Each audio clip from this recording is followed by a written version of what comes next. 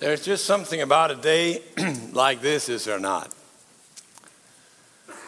We're reminded again and again and again when we hear stories about mothers, we almost automatically think of love. We have expressions that highlight the depths of a mother's love. Even when these expressions are negative, they kind of highlight the depths of a mother's love. Yes? You know what I'm saying. He's so ugly that only a mother can love him. Yes? That says something about a mother's love right there. In fact, when we hear stories about our mothers, they are usually love stories, even if they are stories about bravery, about selflessness, about all these things, it comes back down to love. And I want to just read to you also, as maybe a start here, what I also wrote about my own mother. Not to say special things about her in this context. You all have special things to say, but maybe that will inspire us even as an introduction to this. I lost my mother a few years ago, and again, this Mother's Day morning, I'm reflecting on the legacy and impact she had on my life. Always listening, always impacting with her wise and loving counsel. She taught us by example what unselfish love looked like in real life. She taught us to sing for joy as an expression of our gratitude to God. She taught us to pray because a living Savior was listening. She taught us to read and trust God's Word because it would transform our lives.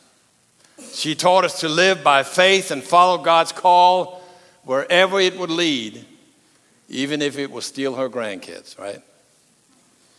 She taught us to live in a way that would allow us to quote 1 Timothy 4, 7 and 8.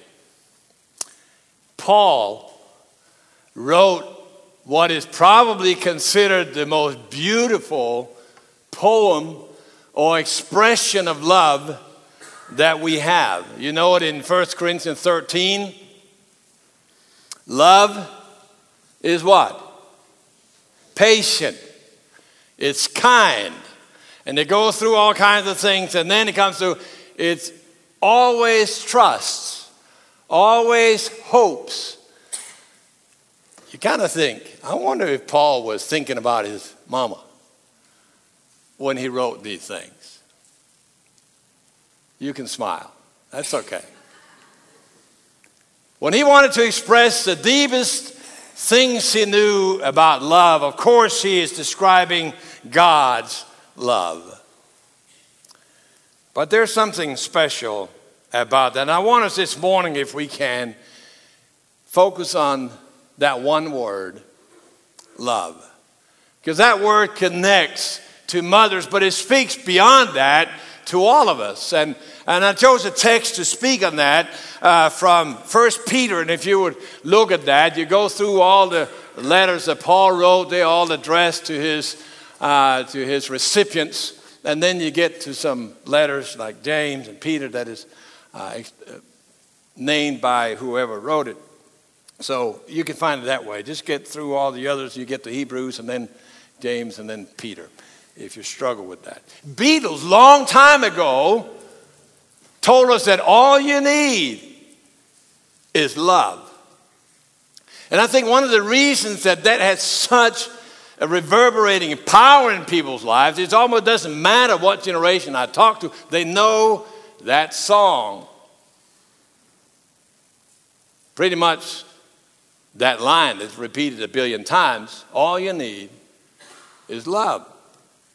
And so we bring that word up and we find ways of expressing it, we find modifiers. Either they're kind of adjectives, and even if we want to say something that is a little bit rough, we just call it tough love, right?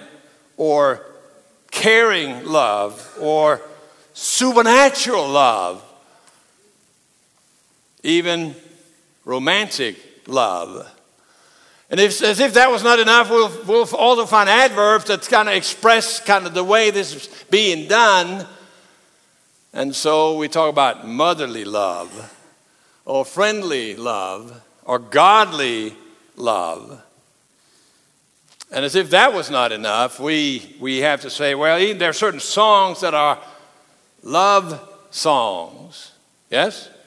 There are certain stories that are love stories. Nowadays, there are even different ones, we're told, that are called love languages. And just so that we won't miss it when we use this stuff, they have now created, and who knows how many different love emoticons. So you can stick a little symbol after whatever you write on your email or in your text.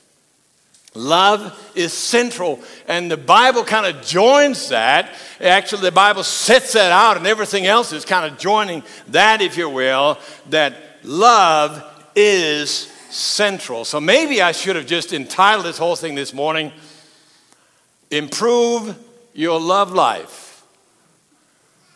Maybe if we put that in the newspaper, we'll have all kinds of folks show up, right? But that's really what it is. And so I can begin by asking you, are you in the process of improving your love life? I think that sentence will have a different ring when we're done in a few minutes with these words from God's Word. Are you in the process of improving your love life? You know, the Bible sings in harmony in so many places and on so many topics. The various authors, the great apostles, they bring in harmony to that, saying things slightly different way that all harmonize with one another. But on this point, they all sing in unison. They're in agreement. Peter, Paul, John, various temperaments, but they all sing in unison that love is the central mark of the Christian faith.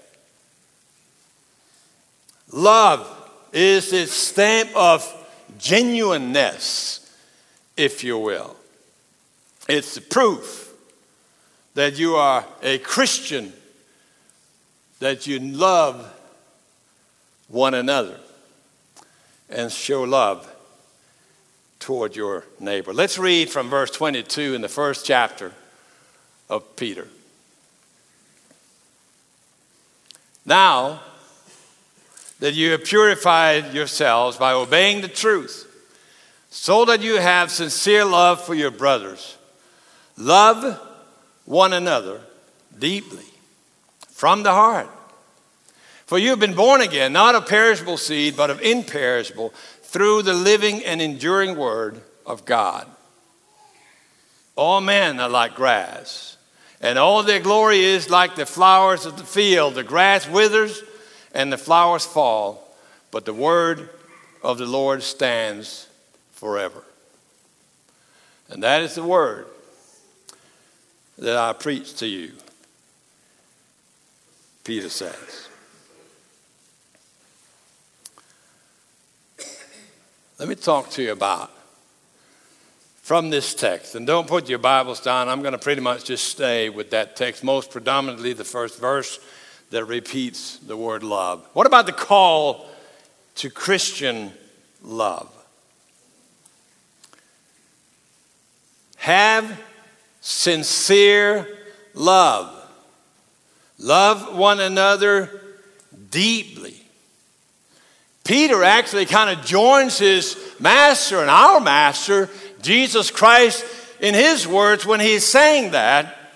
When he, on his last week, so to speak, of his life, would say that love one another. That's the new commandment I'm giving to you. Love one another like I have loved you. In fact, that's how people will recognize that you are my disciples, that you love one another. I'm pretty sure that these words were carved into Peter's heart. They're kind of spoken to Peter in a way when they first came out, as he was part of the group, but the outspoken part of the group. They were chiseled into his mind, and I don't know what was happening in his mind as he was penning these words, but I am pretty sure that reverberated someplace. The Apostle Paul kind of joins in with this. I said they sing in unison here, and Paul is saying it as clearly as he possibly can when he says a life of love to one another is the very goal of the law. In fact, Paul says that this is so clear that if you take the sum of all the laws and all the rules and all the regulation, all the commandments, all the imperatives, all of that, and you distill them to their essence, you will have an expression of love. That's what that is. The very goal is love from a pure heart, Paul says in 1 Timothy. In the same way, John, the apostle that we call the apostle of love, he says here, quoting Jesus, that we have passed from death to life. And we know that because we love one another. And if you look at this little letter Peter has here, it's actually very small. You can read the whole thing in a few minutes. You'll see on every single chapter this comes up. This is central, and Peter wants to get this out. And as he's writing this note, we already read about it here in the first chapter of his first letter. Right in the second chapter, verse 17, he's repeating it in a different phrase. He's talking about showing respect toward everybody, and he's following that up by saying, love the fellow believers. Then you move on to chapter 3 and verse 8, and you'll have the same kind of thing right there highlighted. Finally, live in harmony with one another. Be sympathetic. Love as fellow believers. Be compassionate. And you go on, and in the last chapters, it's the same very thing. In chapter 4, again, I just want to highlight how central this is. Above all, love each other deeply, because love covers a multitude of sins. There's something very special here. The Christian love, and can I please talk about this for a second? Love is such a central word that I am not trying to fool myself by thinking when I say that word you think the same as I do. I know you don't. Everybody has their own definition of that word. Some of them are okay, some of them are not okay. But let's look at it right here. What Peter is saying, and what all of Scripture is saying, is that Christian love is different from what is normally said when we just say the word love. And it's different both in its source, if you will, its origin. It's different in its expressions. And it's different in its character. You look at the origin of Christian love. Have sincere love. And the word that they chose to translate with love here is the word that you know. If you don't know any other Greek words, I know you know this one. The word is Philadelphia. You could even say that, yes? Philadelphia. Brotherly love. The love that occurs between siblings, if you will. Actually, that word for brother, the Greek word adelphos, and you don't need to remember all that, but the word for adelphos, which means brother, means that you come from the same womb. There's a special love that we have for those who come from the same physical womb. We call them siblings, brothers and sisters.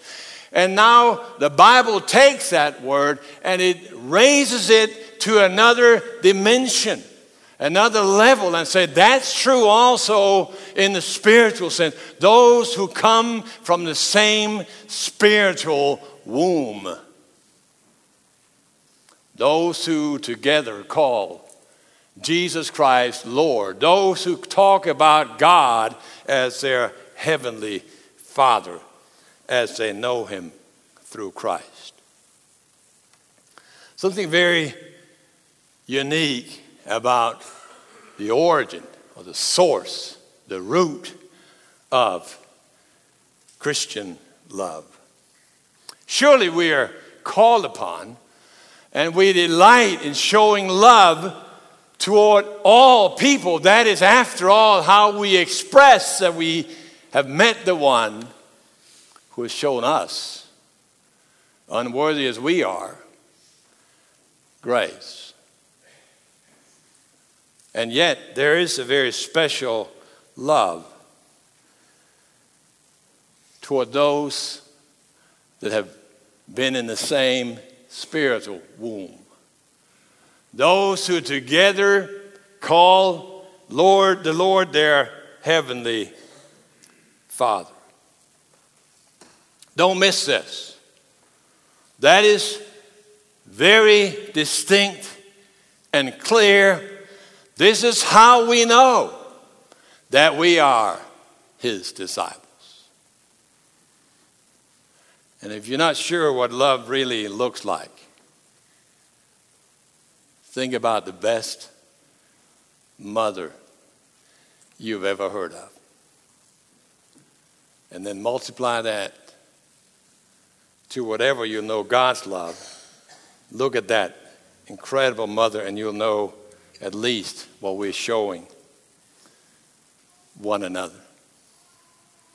There's just something that is very unique about this. In fact, this runs so deep that we can't miss it. This is how we express who God is. I'm not sure how I can do the character of God himself in just a nutshell quick. That God is a Trinity. Like, can I do the Trinity in a minute? The classic explanation of that, it comes all the way back from St. Augustine, is that God is not just one, he is three in one. We say that God is love. Are you following me? We're not saying God loves, although of course God loves. But we are not just saying that. A lot of people can be loving, a lot of things, and we express relationship to, we say they show love. God loves, but the point is not that God loves, the point is that God is love. Within himself, God is, not just does, is love. Are you still following me? That means there must be a lover, there must be a beloved,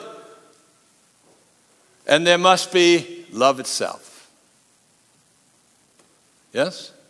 The Father loves the Son, and in that atmosphere of love, as they love one another reciprocally, love itself is so strong that it becomes personified, and God sends out his presence, his Holy Spirit, that when the Spirit is present, you know, how do we sing this? There's a sweet, sweet Spirit in this place. And we know that it's the Spirit of the Lord. That kind of reciprocal love is what he's talking about also here. Love one another. Christian love is never experienced in isolation. That's why we have community. In fact, let me say that word community slow. Common unity. I'll say it fast again. Community. Fellowship. Interactive love where the very spirit is so strong. Of course, we're not God, and so it is not personified. We sin out, but still, I think you can see we reflect God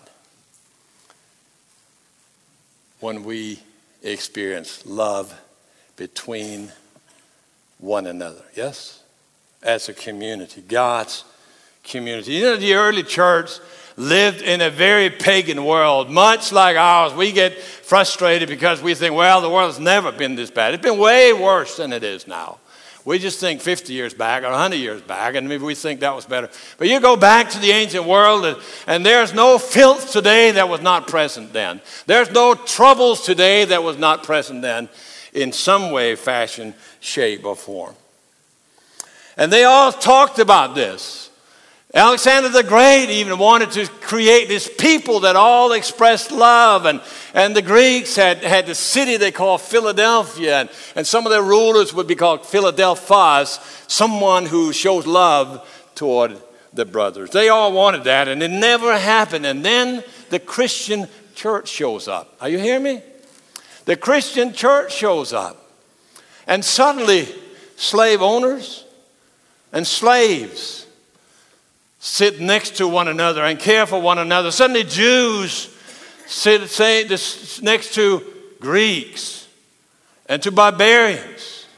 You have people that would never be together suddenly coming together in Philadelphia, if you will, in brotherly love.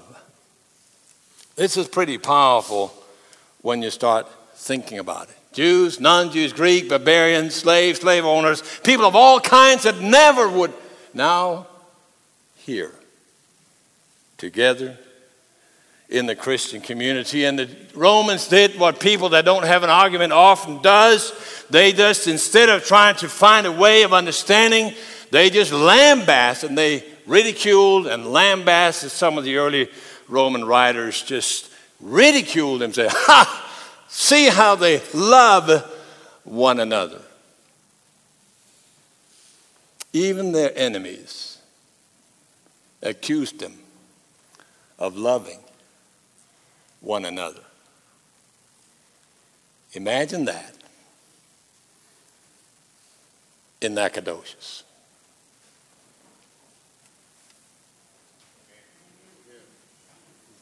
Imagine that in your neighborhood. Oh, that's one of those families over in that house. They're part of that group that love one another so much.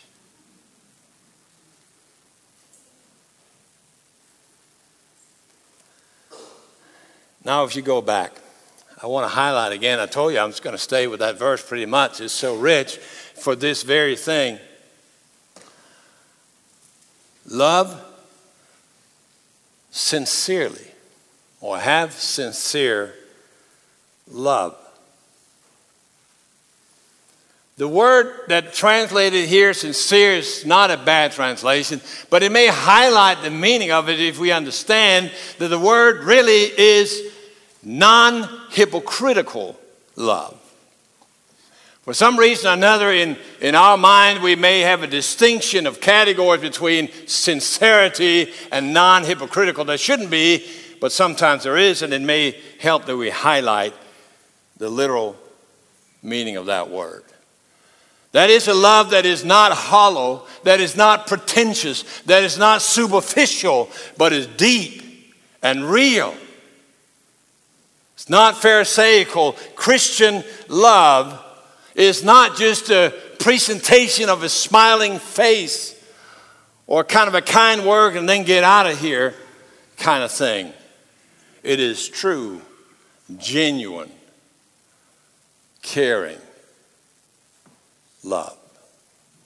You know, James, in the book of James, you just go back just a page actually in my Bible, maybe 2 pages in yours, and just look in chapter 2, verse 15. He's given an example of what that word is from the other end, right? The hypocritical love. What is that? And he says, well, suppose a brother or sister is without clothes or daily food, and if one of them says to you, and they come to you, and then you say to one of them, well, I wish you well.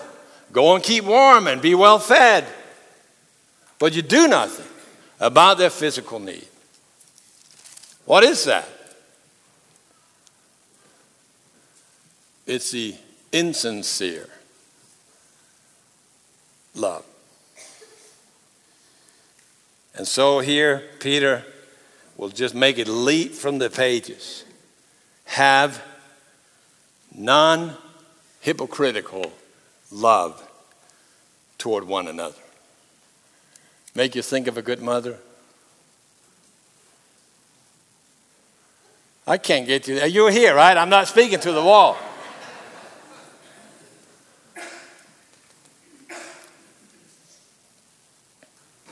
And then it goes on and it says, love one another deeply from the heart. Again, it's a kind of an English way of grappling with this Greek text. The word speaks actually, we translate deeply from the heart, about an intensity and something that is persistent and lasting, something that will not let go. It's the opposite of that which is merely temporary. And so if we know anything about the word love as it's used when it's just thrown around, we use it as a temporary word. In fact, it is so misused these days that I'm not sure always if there's a deep difference between people when I say, I love this donut, or I love my new car, or I love my family. It's like said in the same breath sometimes. And Peter's saying, not so, when the word is used in the Christian sense. There is nothing temporary about Christian love. What characterizes a Christian is what Peter says. It's a love that is intensive and persistently strong. In fact, this is the exact same word that is used in the book of Acts when Peter was thrown in jail. And it says about the church that they gathered and they prayed, quote, without ceasing. The same word here, love without ceasing. It's also, interestingly enough, expressing intensity. Actually, this is the same word again that is used when Jesus is in the Garden of Gethsemane right before he was taken to be crucified. And it says he prayed intensively. This is the word right here, the same word. So, can I be blunt and just straightforward? If what you call love for your brothers and your sisters, your fellow church friends, disappears when someone steps on your toes or offends you a little bit, it cannot be characterized by this word. If that is so, you need to check your spiritual condition. In fact, when we go to the doctor, and I just had my yearly, whatever that's called, you go to check up my oil change, whatever they call this. You know, you put something in your tongue, you go, that kind of stuff. And they ask you all kind of questions. You're feeling good? How is this? How is this? And they say, yeah, I'm good. And why do they do that? They do that to kind of do a diagnosis, figure out what's wrong with you, if anything is wrong with you, yes? It's a diagnostic type question. And really, when you think about it for just a moment, the best, the strongest kind of diagnostic question you can place to a Christian congregation is, do you love one another? Do you love your brothers and sisters? Those who experience grace like you have, those who come from the same spiritual womb, do you love them? Not because they're likable, not because you enjoy hanging out with them, not because they smell just right. None of that matters. Simply because you belong together from the same spiritual womb, calling the same heavenly Father Lord. These are powerful words, friends. One of the best litmus tests, if you will, of whether you truly love. How do you figure out whether I love? Well, people you love, you want to be around. You want to be together. Love draws people together. So ask yourself this. Do you want to be together with your brothers and sisters?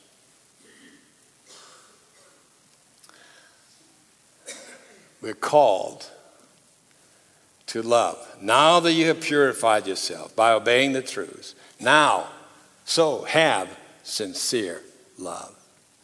Now, I just want to really brief. I see time is gone. I may have spent too much time here, but let's talk for just a second about the cause for love. What is it? Because it goes on.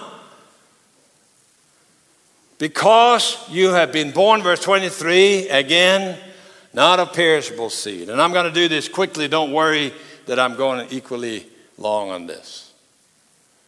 But this is an important point. You've been born again. That's why you love one another. And you've been born again not by perishable seed, but by imperishable, through the living and enduring word of God.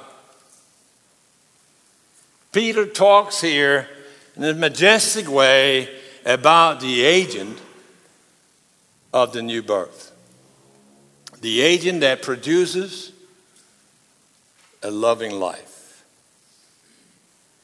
By the living and lasting or enduring word of God. That precedes. The love that is just born out of our flesh will come and go and disappear and not be true love at all. But the love that comes from and finds its inspiration with the loving God and his lasting and enduring word will last. You know, when we put our loveless hearts in contact with God's living word, and we let that word cleanse our selfishness, let that word just rinse out all our egotism and scrub away all the me stuff in our lives so that his word just kind of flows over us like water over an arid piece of desert. Then we'll see from our hearts will grow a new love.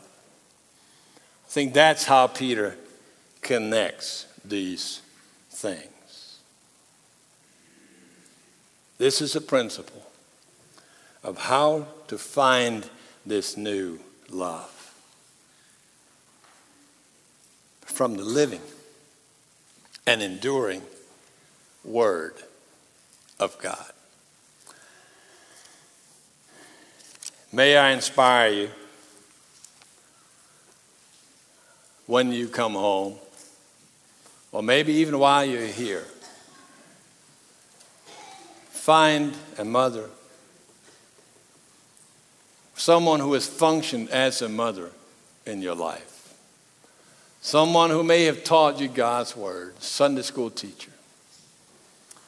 Maybe there's some other woman you need to call and just pray for them today. Tell them how they have blessed you. Speak it out. If you can say, I love this donut, you can say to someone, I love you.